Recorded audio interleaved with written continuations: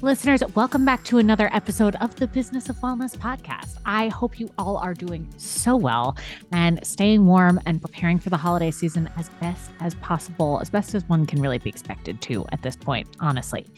I cannot wait to share this week's interview with you. My guest today is the founder and CEO of Bearable. Bearable is a weighted blanket product. So I'm thrilled to have another founder, CEO of a consumer products of a consumer product on the podcast. And by the way, if you are listening to this and wondering what should we pitch her, folks, this is it. I am so interested in hearing stories from real life founders and CEOs of consumer product brands, and especially to just hear their journey and what it has been like to be a founder, as well as the experience of being a CEO through some of the more tricky times that we've all kind of weathered through the pandemic and present day. So I would love to hear from you. Please feel free to reach out. You know how to find me. And of course, I think you guys are going to love this conversation. Catherine is originally from Germany. She was working for the World Bank when she had the idea for Bearable. So we're going to get into all of that. I personally love weighted blankets, but we touch on a lot of some of the issues that have come up within the space, within this specific area of consumer products and textiles, and some of the challenges that Catherine's faced in growing and scaling this product and the category.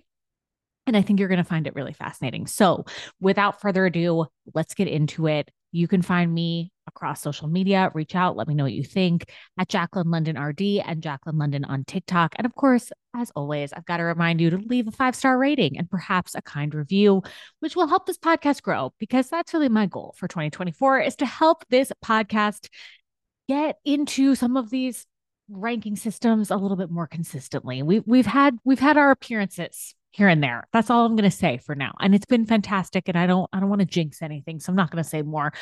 But write a review. That would really help. I love you guys. All right, enjoy the episode.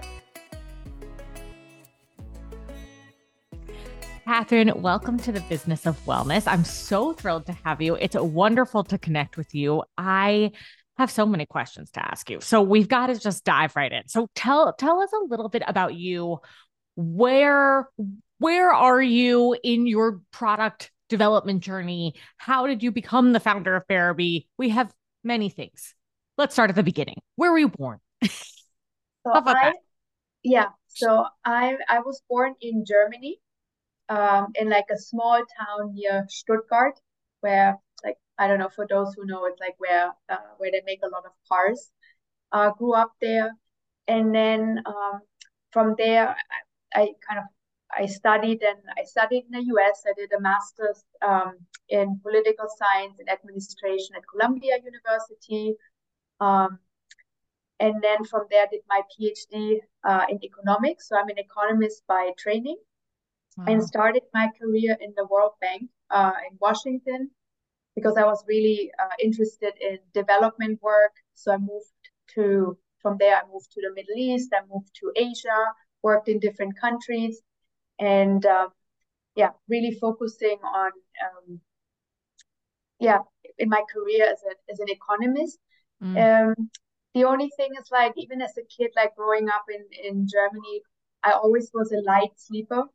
And then kind of once I like kind of turned 30, mid 30s, like really like sleep became an issue for me. It's like I don't know if you can relate, but if you can't fall asleep, if you wake up multiple times at night, it really affects you. It affects your mental health. It affects your whole being, your well-being.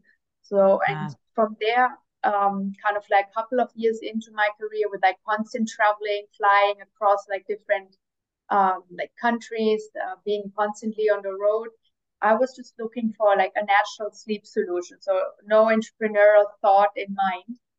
Um, and from there, I tried probably every product that's in the market, like starting with mattresses, sheets, white noise machines, like anything I could get my hands on to start experimenting how it affects me and if it helps. And Yeah. it just kind of like randomly, I came across an article about weighted blankets. And it was a journal, like a medical article where it was a product that was advertised for children, like a heavy blanket that helps children sleep better. But in one of like the kind of like small print, towards the end of the article, it says it could also help adults sleep better. And I was like, wow, that's interesting. How can like just a heavy like blanket help people sleep better? But I don't have anything to lose. Why Yeah. not? Why not give it a shot? So that's kind of how it started. That I realized like that this weighted blankets actually been around for more than 30 years. It's not been a new invention. Mm. There's been plenty of like medical and scientific research already around it. But at that point, um, it was not available. Like you couldn't order that on Amazon or on any like website. So I could only get it in a pharmacy. So I went to a German pharmacy. It took like 6 weeks for me to get like a type of a bean bag that's Yeah. filled with plastic beads. Right. So it looked funky. So kind of I ordered it in like my little room where I was like trying to travel and like take it with me. And then like with sleeping under it, like for the first night, I just like realized as soon as I had put the blanket on me that I felt like after 3 to 5 minutes, just somehow my nervous system calmed down. I felt relaxed and I fell asleep and I slept through the night. So I was like, this is magic. So I found like the holy grail. The thing is like, and I think from then I would have just moved on and said like, okay, great, I'm just sleeping under that blanket and then I can move on with my career. I didn't think that this would be anything business related or entrepreneurial journey related. The only thing what kept happening is that then the blanket made me really hot. So I kept Mm. waking up. Just imagine if you have 20 pounds of plastic beads on your body, it's there's no way you can sleep under it for 8 hours. It's not just a staple that like fits into your bedroom like wellness/wellness routine. And then I was just like from there, just like looked for like there must be any like version of this weighted blanket. I mean, it's been around for 30 years that's like breathable or like just that I can sleep under for 8 hours. That was like the only thing which was in my mind. And I realized that no one else had thought about it. So it was like the same product, no one had innovated anything. It seemed to help a lot of people who are very positive about it. But then, like by looking into like different forums, the same complaints kept coming up. People were like, "I love this blanket; it's just so hot. I wish there would be something that is not as hot." And that's kind of where the whole like impetus started. Where I'm like, is there anything that I could experiment and figure out and solve that issue? Primarily with the in mind for me having that product. Mm. And I went to my boss and said, well, I have this idea. It's crazy. And well, he was really encouraging and said, why don't you take a year off? See if you can get this off the ground. If not, we make a case study out of it because we were working at the World Bank with a lot of entrepreneurs. So like it was Oh, appealing to them to have that case study where you do something really by the book with a business plan, like step by step. You give yourself a year as a cutoff date. If it doesn't work out, we package it up nicely. We see what didn't work and see if other people will benefit from it. right. And so I took that year off, and since then I haven't been back because people really liked the product. But that's kind of how the whole thing started as Bearaby, really me looking for a natural sleep solution and really believing like this is like a product that is worth for me, like because I think I realized already that when you do something entrepreneurial, it will take, I was thinking like at least 3 years. But I mean, realistically, if you really want to build something meaningful and substantial, it takes a decade to build a Mm. business. So finding a product that is worth, sacrificing your career and like really putting your heart and soul into the business for a very long time. That was something was important for me, and that I had this with the weighted blanket where I had that connection where I felt this is something um, I wanted to invest my time in. Yeah. Wow. I mean, what a story. I have to double click on this one component that you mentioned, which I love, which is about the case study. I think that's fascinating. I'd love to hear more. So what else were you working on at the time at the World Bank? And and how were you approaching some of that trial and error that you were overseeing? So one of the parts I was working at the World Bank is like, I mean, it's already really difficult for women here in the United States to get funding. I Yeah. mean, generally entrepreneurs, but then like women are really struggling to get funding for their startups. And now imagine a woman in Bangladesh or a woman in India. It's like it's almost impossible to get a loan or to get financing to get the business off the ground. So there's one part of the World Bank that works with banks to give access, financial access for women so they can get the businesses off the ground. So at that point, I had like access and spoken to like so many women in different countries. So I was pretty familiar with like where are like the common struggles that women have in the early days of their business to get it off the ground, where are the hurdle rates, not only funding, but also like non-financial services. So the idea was if I would just kind of like put myself really in the shoes as a business owner and see like especially when you have and I didn't have any external funding, so I took the funding from my retirement fund, so very comparable of bootstrapping the business. And then the idea is like, what are the different steps? And then, I mean, starting out with manufacturing, I mean, coming up with a prototype. So obviously, I had the idea. There are these blankets that have beads on it, plastic beads. But then, like, how do I get into what we have now, like the knitted weighted blanket? So coming up with this prototype. And once I had like that small weighted blanket that was just made of layers of cotton, um, the first step is finding a supplier, a manufacturer. And I think I had to contact more than 50 manufacturers, and I get like turned down by everyone where they said, well, this is apparel, like this is like not really a blanket home. We have never seen something like that. We cannot make it. So that was like the biggest hurdle in the beginning. And then the second piece is so you then I realized I have a product that's completely new. No one had done something like this. You know, like it's a knitted blanket that has like these layers of cotton that has like this layered you do. Is this like can I get a patent for this? How would I file a patent?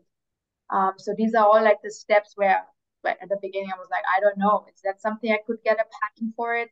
How do I file a patent? Like just documenting all of those. And I mean, luckily I did file a patent for it because now we have, I think, more than 10 patents for it now.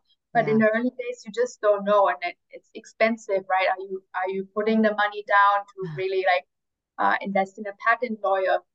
Things like that, where it's just like very early on in the stage, and I haven't even like started with marketing because as an economist, I had like no clue, you know, what is a brand, how do you market the product, how do you reach a consumer. All these things are like things that I had to like figure out, and I was like a one woman show in my living room at that Right. point. So it's I try to do it as much by the book and see like and kind of document the stages along the way, Yeah. always thinking in the mind like let's document like the things that went wrong that I could do better and that I could Mhm. pass on to other women, so what not to do so they Love have it easier. I love it. I mean, that's so invaluable. I can't even tell you. I also just think the idea of you knowing that your focus, of you having that kind of awareness of the fact that you had that towards the end that you had made a product that was going to require marketing and then not knowing where to begin. I feel like that's so relatable to so many people, even at smaller scales, at larger scales. Like I can't even tell you. I mean, I feel like it's for me always been a moment of reckoning where I'm like, wait, but I already did all this work. Like I what do you mean I have to tell people about it now? Yeah. Like it's like the I think hardest thing, right? I think for me, I realized like with the early prototypes I had is like, and I wanted to have like friends and family test it out. Yeah. You know, when you're still in a stage where you feel like they're doing you a favor, they're like, okay, I Yes. sleep at night under it. And then, Right. yeah, yeah, it's good. I like it, or I didn't like it, but it was more like me pushing. And Yeah. then once I had the knitted weighted blanket, I had people who kind of suddenly my WhatsApp were like, hey, I have a friend who also wants it. And I recommend it. I want one for my daughter. I want one for my wife. So once you get into that, like I almost say like once people like get the product not for themselves but for loved ones Yeah. and it's a gift, that's when I realized something has shifted where it's like now I'm kind of like leaning back. I'm like, well, I'm running out. I put you on a waiting list, but it's not like, hey, you want to try my blanket? So it took a couple of months, right, to get it right. Yeah. Um, but then once I realized people want to gift it to their loved ones, then I thought like, okay, there's something to it. I think now I'm starting to get closer to what it should look like. That's such a good point. It's something we don't talk. I feel like we don't talk about that enough, right? I think it's such a good point. It's like you can get great feedback from people, but when you get that feedback that's like, I want to buy this for somebody else. I mean, I have to tell you, like it I'm just thinking about my own experience with this. So I wrote this book in 2019. I feel like it's been a slog to continue. Even now, I still think about the marketing fails of this book. But I will say in my own small defense here is that I think it's really hard to purchase a nutrition book for someone else, right? You're like, yeah, I want to buy that for my sister. And it's like, oh God, like, what is she, you know what I mean? Like, what am I implying by buying a nutrition book for somebody else? So I completely relate to that. I think you're so spot on with that about consumer products, but I'm thinking there are a few loopholes. I think that it's also like how like the landscape is changing. I remember Yeah. when we started in 2018, we still had to educate a lot of people on what weighted blankets are. There's like Yeah. why is that blanket heavy? And now kind of a couple of like, I mean, 5 years later, it's like you see how people talk about it, it's different. Now people come and like, I know what a weighted blanket is. I want to understand how your weighted blanket is different from the other weighted blanket. And I guess with like nutrition, I also feel like Mm, there's so much going on right now in the space yeah. where I don't think 5 years ago people would care about glucose and glucose spikes. And now you kind Mm, of see like how the conversation is shifting and people becoming more educated. And I think the early mover needs to do some work on the education and kind of like totally. it takes time. You're putting like the content out, you're explaining like the science behind it. And then suddenly there's like that shift where people are like, I know all of that. Like, give me more details on how Yeah. you're actually different. It's such a good point. It's like really listening, really paying attention to that when that demand shifts or when or how slowly that starts and kind of meeting different people where they're at, which is just its own unique challenge, but an amazing one. So I let me ask you about the materials because I'm fascinated by this. So you started out thinking it's going to be plastic, but this is too hot. Or how exactly did that begin and what kind of sparked that transition to moving toward cotton. It's cotton, right? Cotton, yeah. Cotton, So we yes. have Okay. so the first version was cotton, and then we also have a version with Tencel, which is even more cooling. Yeah. But when I looked at the landscape, it was literally just the same product. It was basically plastic filling, like little plastic beads on the inside in quadratic pockets. And Yeah. then there were like two layers of plastic polyester cover on top on. And then you have like that quilt that is like with shifting beads in between that you are like just putting on your body. And based on that, some have more plastic in it. So from there, I was like, okay, obviously, if you have polyester and plastic, that's kind of like as hot as it gets. Yeah. Um, so one idea was like, okay, if we shift the materials like from the outside, I think that was the first step where like, okay, it should be organic cotton that's breathable, it's moisture wicking, or Tencel later on, which is even more breathable, Mm. and has like a cooling touch. So like just having natural airflow in the material. But then I realized actually like the big change, or like I think where they really like shifted the idea completely is, can we take out the beads? Is there a way to make Mm. a blanket 20 pounds or 30 pounds without putting any artificial filling materials inside? And that's actually like where my mother came in, because she's like an expert knitter. She was the one, Wow. like when I was little, she would do all my like crafting homework. So, and then she saw me like kind of, sitting in a living room experimenting with like different fabrics. And she came with this big cotton roll and like just sliced it in like in different stripes and put like a thick cotton yarn together, like just like looping it together. And then by knitting it, we realized like, oh wow, this gets really heavy, but like having like the natural airflow through the loops and the cotton, it's like you have weight, it's evenly distributed, you don't need any beads, and that's it. So it's like a very Amazing. simple, but I mean, you need to make like that one step of taking the beads out and realizing that you have these thick cotton loops that you get actually to 20, 30 pounds. And that's something like took us some time to experiment. But then we had like that small mini blanket. And that was the first prototype that my mother gave me and said, like, okay, now see how you can manufacture it. And that's when I started calling all these manufacturers and said like, I have this small prototype. Can you make that for me? Amazing. Amazing. I love that your mom was involved. That's so good and so sweet. I love that like sort of full circle story. But it's true. I mean, I think about it now and I think it was probably around 2018 that I first even introduced myself to a weighted blanket, much in a very similar capacity to what you described about your journey of struggling with sleep and wanting natural sleep remedies. And also, I had that exact, like what you described before, I had that exact same experience, which is you try a weighted blanket and you're like, "Ah," like that's like it's a sound effect. It's not even a, there aren't Right. even words. It's like you just feel like everything relaxes, like when you're underneath that weighted blanket. So Yeah. I really relate to that. But I also had similar experiences. And then you get to those, and I think maybe it was like 2019 that I would start to see some of these on Amazon that would have like more synthetic cooling options, right? Like where you could Yeah. find a cooling weighted blanket, but then you're like, what exactly is in here? And am I allowed to have that? Like, is that like, should I be concerned about what's in some of the cooling, like the cooling beads? You know what I'm talking about, right? Yeah. Yeah. Yeah. All these kind of like, I think that's like the more I got also in the industry of kind of the foams and what's in our Right. mattresses and like the Right. chemicals that are in there. And I mean, like now, like endocrine disruptors, Right. it's like, and I mean, like we're sleeping on that for 8 hours and just like inhaling Right. um, all that bad stuff. That's why, like, I think keeping it very clean and simple. And if I know in a product it needs sheets, it's like, okay, I know this is 100% cotton. Mm-hmm.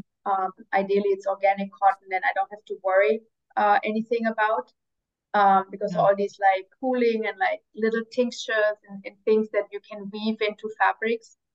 Um, yeah, first of all, I think it's also never fully cooling. It just has like a more like Right. like kind of artificial feel to it, and Yeah. you don't know what's actually in that weave of fabric. So yeah, it's I think it's interesting because it's almost like twofold. Like there was the cooling bead slash what is the artificial crap, technical term crap in these weighted blankets. And then on the flip side, I also feel like the other thing that I can't wait to talk to you about is that I feel like my other struggle with experimenting with weighted blankets is short lived. Like it's like a couple months in over the winter or something. I think it was winter 2019. But anyway, my other main struggle was that none of them looked cute. Like I wanted something that would look chic, like on my couch. You know, like I wanted it to be something more than it was. And I felt like either it looks like something out of, do you remember that movie, The Fifth Element? You know, like it looked like something out of like a space movie, yeah, or we got that from so many customers who said right. like, especially people who knew weighted blankets and had Mhm. used one for years, they were like, I'm so glad I found Bearby because now I don't have to hide my weighted blanket. So if they had it on the couch, whenever visitors would Exactly. come in, they would hide it somewhere because it looked so ugly. And now you just have like a beautiful, chunky, knit looking one. And then it's like, oh, this is heavy. Like, but it's like, it just becomes a home decor staple.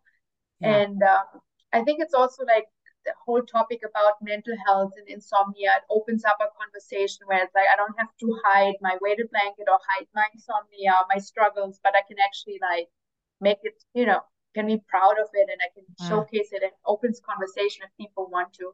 So I think that must be an important one. And I think also we were just like 5 months into business, like literally still like two people in a garage when West Elm reached out to us and said, well, we've been looking wow. into weighted blankets, but all of them were so ugly and like didn't have like the right materials. Yeah. And we found you. They had read about us somewhere.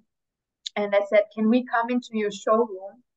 I mean, we didn't have a showroom, obviously. So I said, well, can we maybe come to you in your Dumbo office? And so we carried like 200 pounds of weighted blankets to Oh the my office and they God. loved the blankets. And 5 months later, we had our blankets already in West Elm. So that was Wow. definitely the design element. And suddenly, where it's like, okay, this is home decor. It's not only like a medical thing, Yeah. but it is a beautiful product. It's a beautiful blanket. Definitely helped us in the early days. And again, also what convinced them family and friends who like were like shying my first prototypes. They were like, well, can I get the orange one? Can I get the Right. yellow one?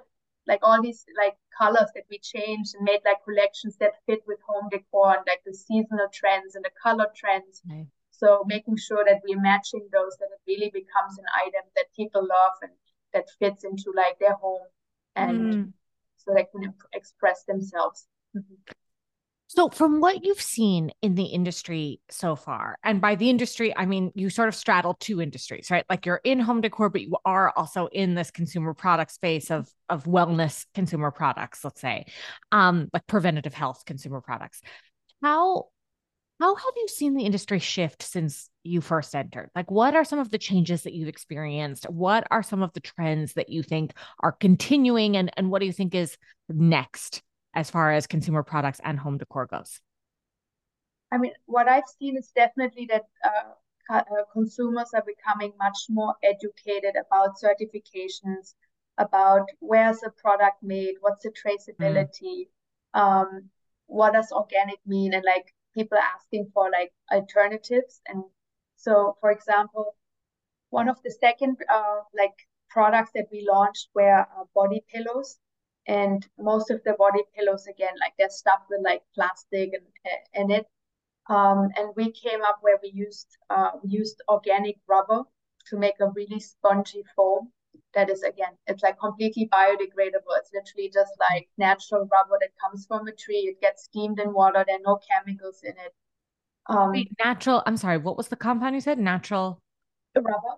It's just like from rubber trees. So you have like Oh, the white tree cool. sap that Yeah. like collected in coconut shells, and then it gets basically like collected in like a bigger container, and from there it just Amazing. gets steamed and heated up in a wood-fired oven. Oh my So it's like God. literally like you get a very spongy foam, but it's just natural rubber that has So like a very cool. soft feel. And I think that's just also a material that has been overlooked. And so when I saw that, and like, because obviously now I get to see a lot of factories. And then on my trip to Sri Lanka, I saw like these plantations with all these rubber trees. And Mm. I was like, why did no one think about like making a pillow out of this? Right? Like Yeah. thinking about like the bed more holistically. And that's been a really good one for us as well. So I think Yeah. even though like these products, given that they are hand collected, so they're a bit more expensive, but I think people are aware and people they know what the certifications are and what the organic certifications are, and they're looking more for that. I think that's one of the trends that I'm seeing, and just kind of people investing in their health and being more Mm. mindful there. Maybe like 5 years ago, it's like, well, let me just get like a cheaper option because I want to like maybe throw it out, or I don't think about like what it means sleeping on polyester. I think now people are really aware of what Yeah. other options are. And then I think just generally, um, when we talk to our customers, it's like a weighted blanket or body pillow is maybe one part of like their wellness toolkit, but people really broadening their toolkit. So I've seen so many people, you mentioned like nutrition, where people have um, like glucose, like now people are like looking into their diet, they're looking into their nutrition. So they have like these different pillars of wellness where people like now going into infrared saunas, into cold plunges. So it's like holistically, I see that people just like shifting and become much more sophisticated, and they're looking for each of the pillars. They have a different toolbox. So on sleep, I have my weighted blanket. I might have, I don't know, like a specialized mattress, or I know I'm sleeping poor. Yeah. People are getting more and more educated. I mean, there are also the podcasts for me, like Huberman Labs, all these Yes. like podcasts. Yeah. I like that. I have like also people who work for us at Bearby. It's like they're in their early 20s. They're listening to Huberman Labs, right? So it's like Yeah. people start early and want to know and really being educated about their well-being, about health, and spending time to listen to like a 2 3 hour podcast. And it's fascinating, and I think I see that shift obviously with people who are surrounded. And I mean, I don't think like when I was in my early 20s, um, that we were like that educated, and that we know that like that we would know as much as the generation now knows about wellness and how interested they are and more mindful. So I think it's a really positive shift that I'm seeing, and I think people in that generation will like live much healthier. than maybe we did 20 years ago, where there was just less resources available also to educate, and probably also less options in the market on like sustainable or wellness products in general. So I think it's a great shift where people are getting more and more sophisticated, and consumers have more options, and they know also which options they want because they have the education to pick them. Mm. I love what you said before about the traceability as well. I think that's such a key component of so much to do with all things wellness related. And it's something that I think, traceability as well as transparency about so much of what's out there. And I think about food products now, which I still think, I completely agree with what you said about consumers. I think consumers are more educated than ever.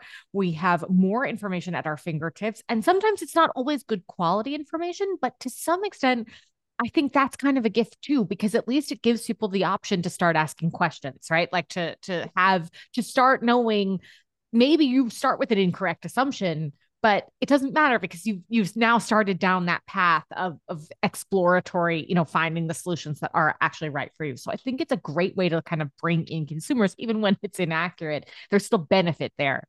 Um, but I think about how what you were saying about some of the materials that, and specific to food products, there's so much stuff, there's so much labeling and so much regulation that tells you basically nothing about what's in a product, right? It'll tell you lots about what's not in there. And yet, what's actually in there, like the alternative, may not be as great. So, I'm wondering if you could speak a little bit to the organic certification and why that's a priority for you guys, because in food products, organic does not necessarily mean better, specifically because so many things can be just as well sprayed with a different type of pesticide, herbicide, but it just hasn't been as well studied. So therefore it's considered organic, or it's not under the organic designation, right? So I think like there's some interesting nuance there and some interesting components of that, but I wonder what it means for fabrics. Like, how does this differentiate for fabrics? How does it stand out? It's a good question because there are like definitely like with more kind of organic options or more sustainable options, there also definitely there's an explosion in different labels. Right.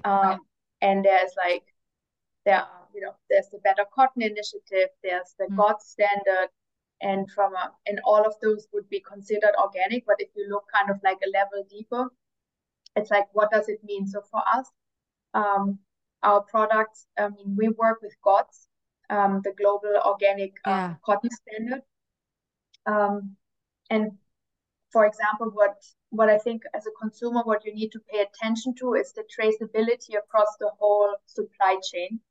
So, for example, in something that's third party traceability, you can see like you get a barcode. So something to pay attention to is if you scan a product, you would see exactly like where the ingredients came from, where like the cotton was sourced and where the fabric is made. And then you know that basically in order for that product to be certified GOTS, the farm needs to be certified. The, Mm. where the fabric gets cut and dyed needs to be certified. Where it gets assembled needs to be certified. Up to the warehouse where it's stored in the US, to the office space where the company is like organizing, where basically we are sitting in New York. Everything needs to be certified, and there's someone who's like looking into our warehouse, and there's someone who's looking into our farm, and I get like an end-to-end Yeah. transparency.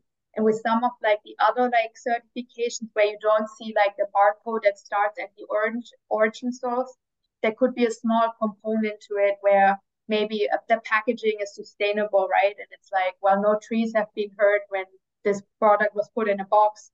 Right. But then like, and you could still say, well, this is a sustainable product because the packaging is sustainable. So I think, yeah, to pay attention to is really like that end-to-end supply chain traceability, because if one link breaks, that's when like things can go wrong, and you have then as a customer like you are ensured that basically everything has been taken care of.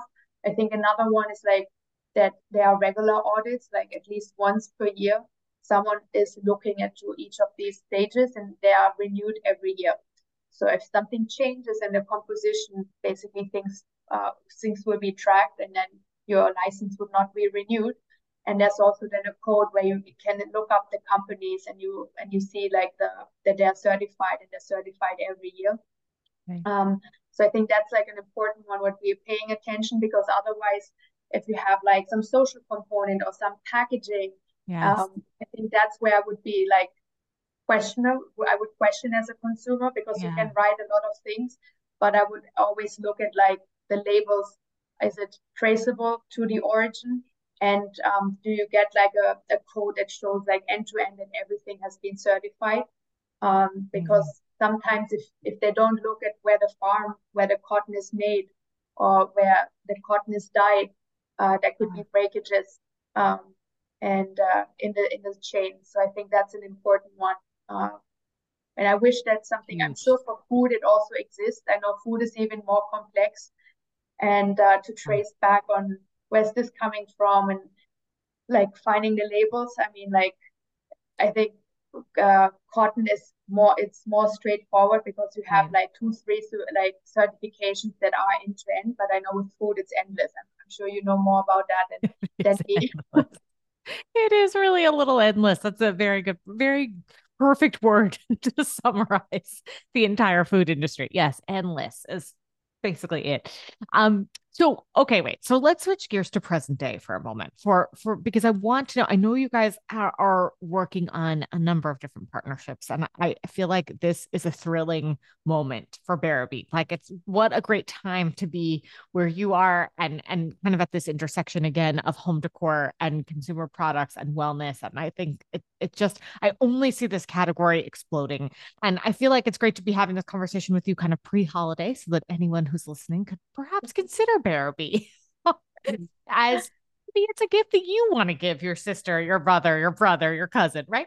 But tell us about some of the partnerships and how these have manifested for you, how you see how you what your overall view is on brand partnerships with Barabee. Yeah, I mean, with brand partnerships, obviously we want to work with like-minded brands that have like the same sustainability ethos. Yeah. We always look at like when we think about brand partnerships, that they fit like in the zeitgeist. Yeah. I think one that I really loved was when we during the COVID years in the summer, when everyone was basically like in lockdown. Yeah. um, we made like a small bundle, and we partnered with a popsicle company that made like natural popsicle, and we sent people like basically popsicles together with weighted blankets in the summer to create like joyful moments. So these are like Love some of that. these fun surprise moments. But I think also what we realized as a brand is that they are like 50% of our customers, they come to us for insomnia and sleep. But Yeah. then there's the other 50% that come for pain management and anxiety. Mm. And while weighted blankets are a great tool, we also realized that there is something that we want to give them in addition. So we actually just launched 3 days ago a new product category, which we call the warmables, which is a combination of weight and warmth. Oh, I So think it, I just saw this on your Instagram. Okay, yes. Tell us yeah, about this. so Warmables, it, what they're called. warmables, I mean, the idea, I mean, generally like heat and thermotherapy is like it's very powerful in its own. But then there was no other product out there that combines deep touch pressure of weight with that. So we came up with a collection on just different points where we heard from customers where usually pain manifests the most in the body. And there you have the temples, right? You have the tech neck. You know, Yeah, we're all I'm like guilty of feeling like, my tech neck as Catherine is speaking, listeners. Yes. Okay. Keep going. and then I mean women, menstrual cramps, belly, Uh, lower back. So we came up with like a collection that addresses all these areas where physical pain manifests. And basically, all of those warmables are filled with natural clay. That's another like innovation in the sustainability space that we wanted to bring to the market, because cool. all these like hot and cold packs, they're usually like plasticky, and like they don't last very long. And heat, like clay, is like a very good heat retaining material. So you can pop that in a microwave or in an oven for like 2 minutes, 3 minutes, and you get 40 minutes of like a really soothing and like natural like Cool. heat through clay. on the neck, on the eyes, and like wherever you need it. And so we just launched that, and like we already like our tech neck, our neck wrap already sold out in like in one day. So I think we definitely hit the spot with what people need and kind of like addressing like these pain management. And I guess also like people wanna keep warm up now that the weather is getting colder. So that was like the next level where we thought like now that we got such a good feedback from people over the years on how weighted blankets helps them and like how just with the right amount of weight on the body, be it restless legs, um, insomnia, anxiety, and just combining that with heat, we wanted to take it to a more concentrated form. And yeah, so really excited that we got those out in the world. It's everything I can do as Catherine is speaking right now, not to just go onto the Bearby website, not to get distracted while I'm sitting here and just buy a couple of these. Because I feel like nothing is helping my tech neck. Nothing. I've tried everything. Short of having someone stand behind me constantly and just push on my shoulders and be like, stop it. I can't. I mean, like one is like the heat, it just relaxes like the muscles, but like what helps me if I have the weight, it just is a reminder of me like to, Yes. relax. It's like that Yes. subtle cue that sometimes you need when you like, deep down you're typing, you're doing kind of like you're in between different screens, and Right. just like the proprietary input that you get from weight, it relaxes naturally like the shoulders. Amazing. So I mean, we That like it a lot, and combination. we've seen some really positive feedback. And yeah, it's a I great love gift that. for the holidays for sure. Oh my gosh, I love that. I love that. Okay, so I have to ask you this other thing that is coming up for me that I know you're going to have a great answer for, but I just keep thinking about how you found your way into this space and that a lot of it had to do with travel and your experience of sleep dysregulation when you're traveling. How, Catherine, are we going to find a weighted blanket that you can travel with?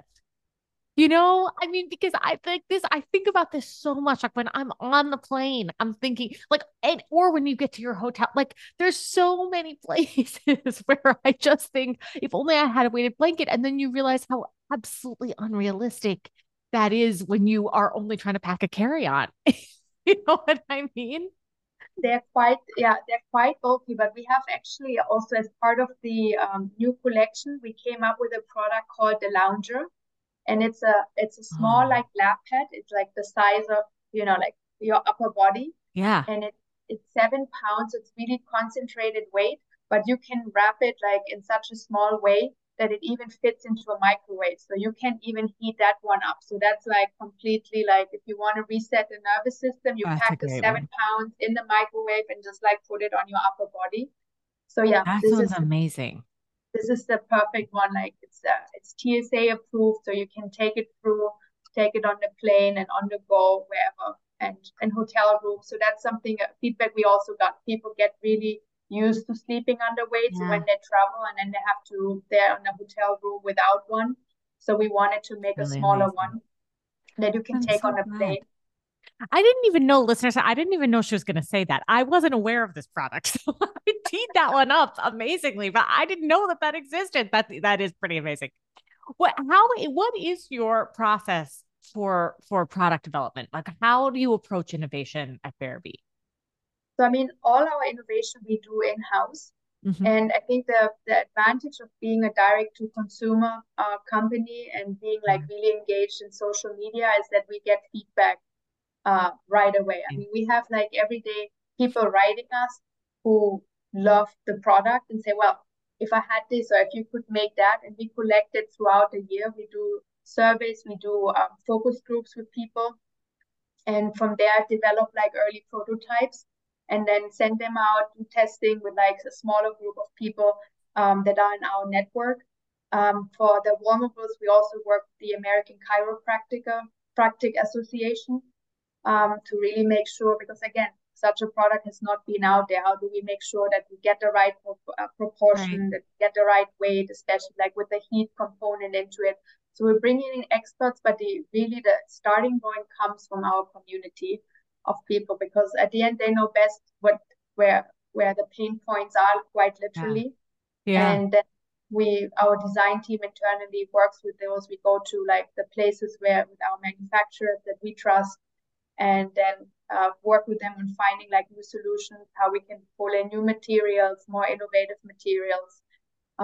So yeah, that's actually like it's a lot of fun developing those, and then I mean it's years in the making, and when you bring those out and you sell out in literally like 2 days, it's just like Be the whole amazing. team is like Right. beyond like ecstatic. I love that. I love that. So what, so I now, and you can feel free to answer this however you like, but what have there been any ideas, let's say, that you've started to put into process or started to kind of develop, and then you hit a certain point and you go, oh, wait, that's not going to work. Or, like, so sort of like the product fail, I would imagine. But, I hate to use that word because I know that there's so many great things that come out of at least experimentation. So feel free to answer that how you I like. have a fun no no I have a fun one. So I think one of like our early product fails was a dog bed.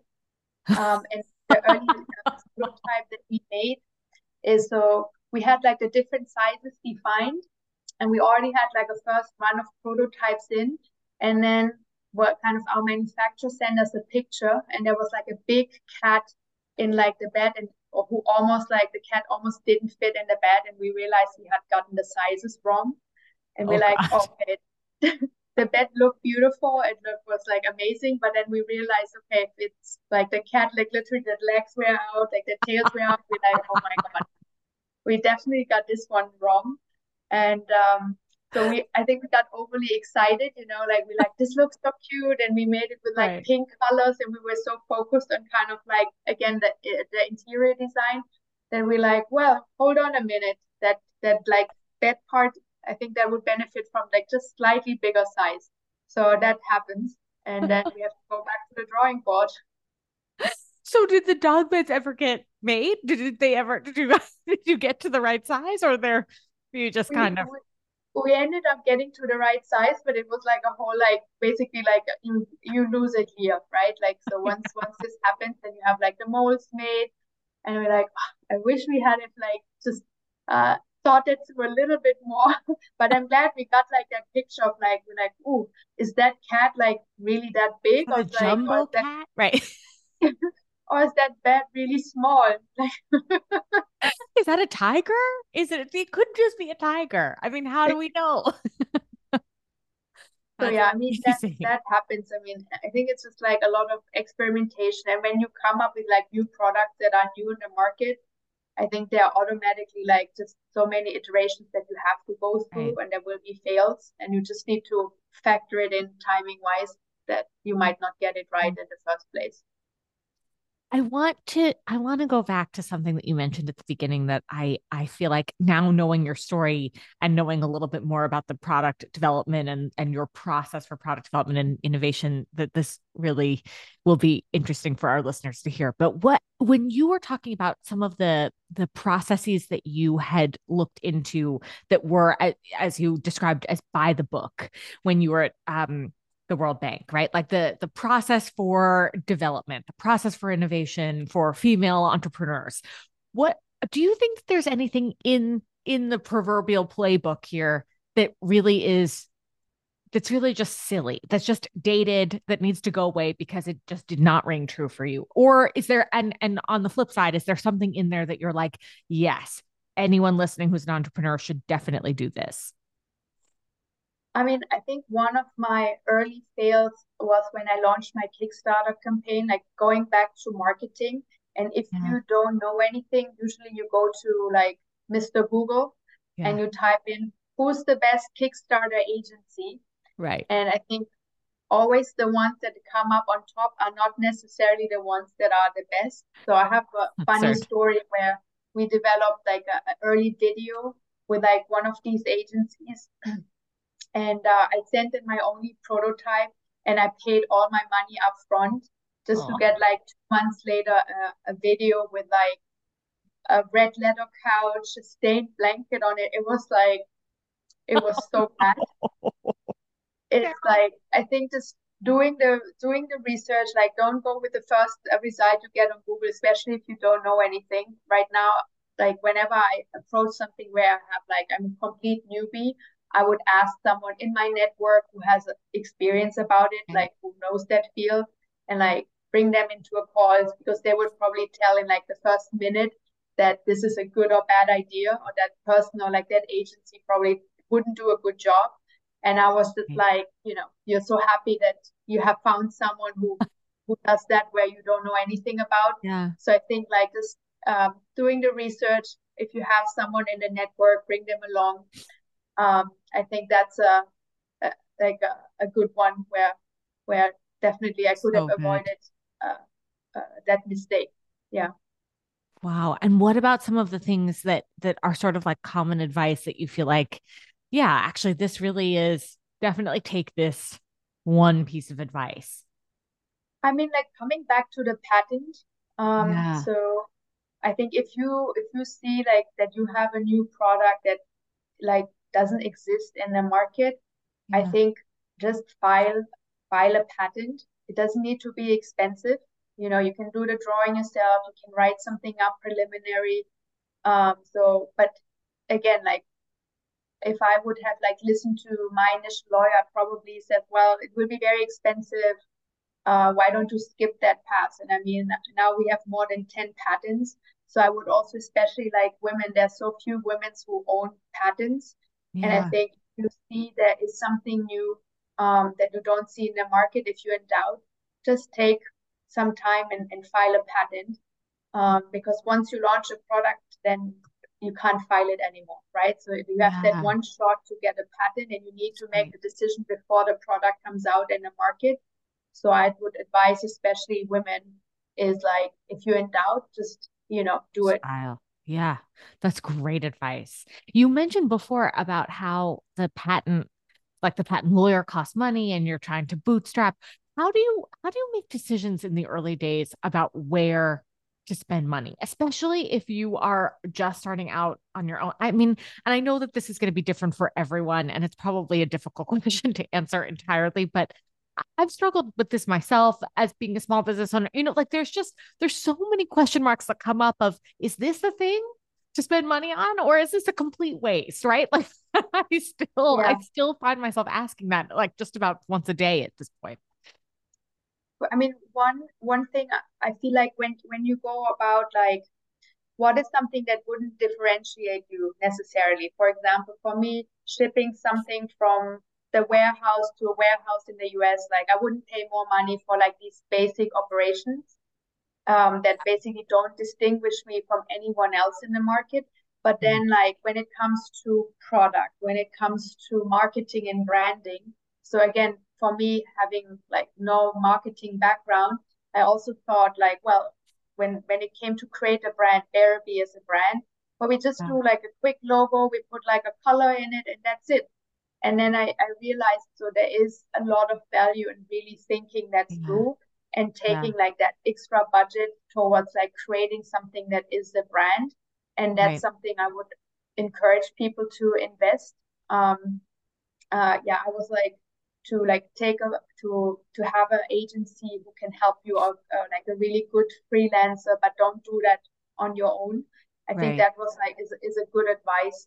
Um, like things that are where you can stand out. You stand out with the product, you stand out with the marketing, but you probably don't stand out necessarily in your warehouse or in your shipment or these common processes. So for that, I always try to be efficient, save money, try to find like a family-owned warehouse that isn't as expensive as a bigger one. But when it came to really product innovation, there I think it makes sense to put effort and budget towards it. So So important. I think that's such good advice. I love that. All right, so I have to ask you as we come closer to wrapping up here, I have to ask you the sort of final question of this podcast, which is really, Catherine, if you had to say from all of the things that you've seen recently, from your experiences so far in this part of the wellness industry, what do you think is the most bullshit wellness product slash service or brand that you have seen? And you don't, if you feel uncomfortable naming names, you can answer this however you like. So I leave that to you. But what do you think is the greatest? What do you want to call BS on in the wellness space? I would say like, I mean, my friends and I, we always did these like fruit juice cleanses. You know, when you drink like these orange juices and carrot juices, like for 1 week where you Right. don't eat anything. And I Right. think there's the companies out there that sell those to people where I'm like, what were we thinking? Like you Right. spike like your blood sugar, your glucose goes through the roof, you don't lose any weight, and it's like it's horrible because you can't eat. So So anyone true. who's still doing like fruit cleanse, juice cleanse, please stop. I couldn't agree more. I mean, you heard it here, folks. You couldn't have said it better. I've got to be honest. You really could not have said that better. That's amazing. Catherine, tell us where we can learn more about you and about Bearby. Where should we go for more information? Where should people, think about what do people need to know to start adding Bearby to their Christmas list? So you can find our products at bearby.com on the website. Amazing. And yeah, if you want to follow us on Instagram, it's mybearby is the handle so that you can learn what we're up to on social and communicate with us. We always love hearing from our customers and anyone in the community. I love that. All right, before I let you go, I just realized I never asked you, where did the name come from? The name is amazing. Bearby is a combination of bear hug and lullaby. Oh, I'm so glad I asked. That's so perfect. A combination of bear hug and lullaby. I love it. Catherine, thank you so Thank you. much. Thank you for being here. Thanks so much for having me. Thanks so much for listening to The Business of Wellness. I'm your host and executive producer, Jacqueline London. Remember that advice provided on this podcast is based on my application of research and practice as a registered dietitian and should not replace medical advice provided by your physician. If you like what you're listening to, please follow the show, leave a 5-star rating, and share something you loved from today's episode by leaving a review. This podcast only grows with your support. So if you enjoyed this episode, share it far and wide. It may be the one thing someone needs to hear to start building that roadmap today to secure a healthier, happier future. That's it for now. So until next time, cheers.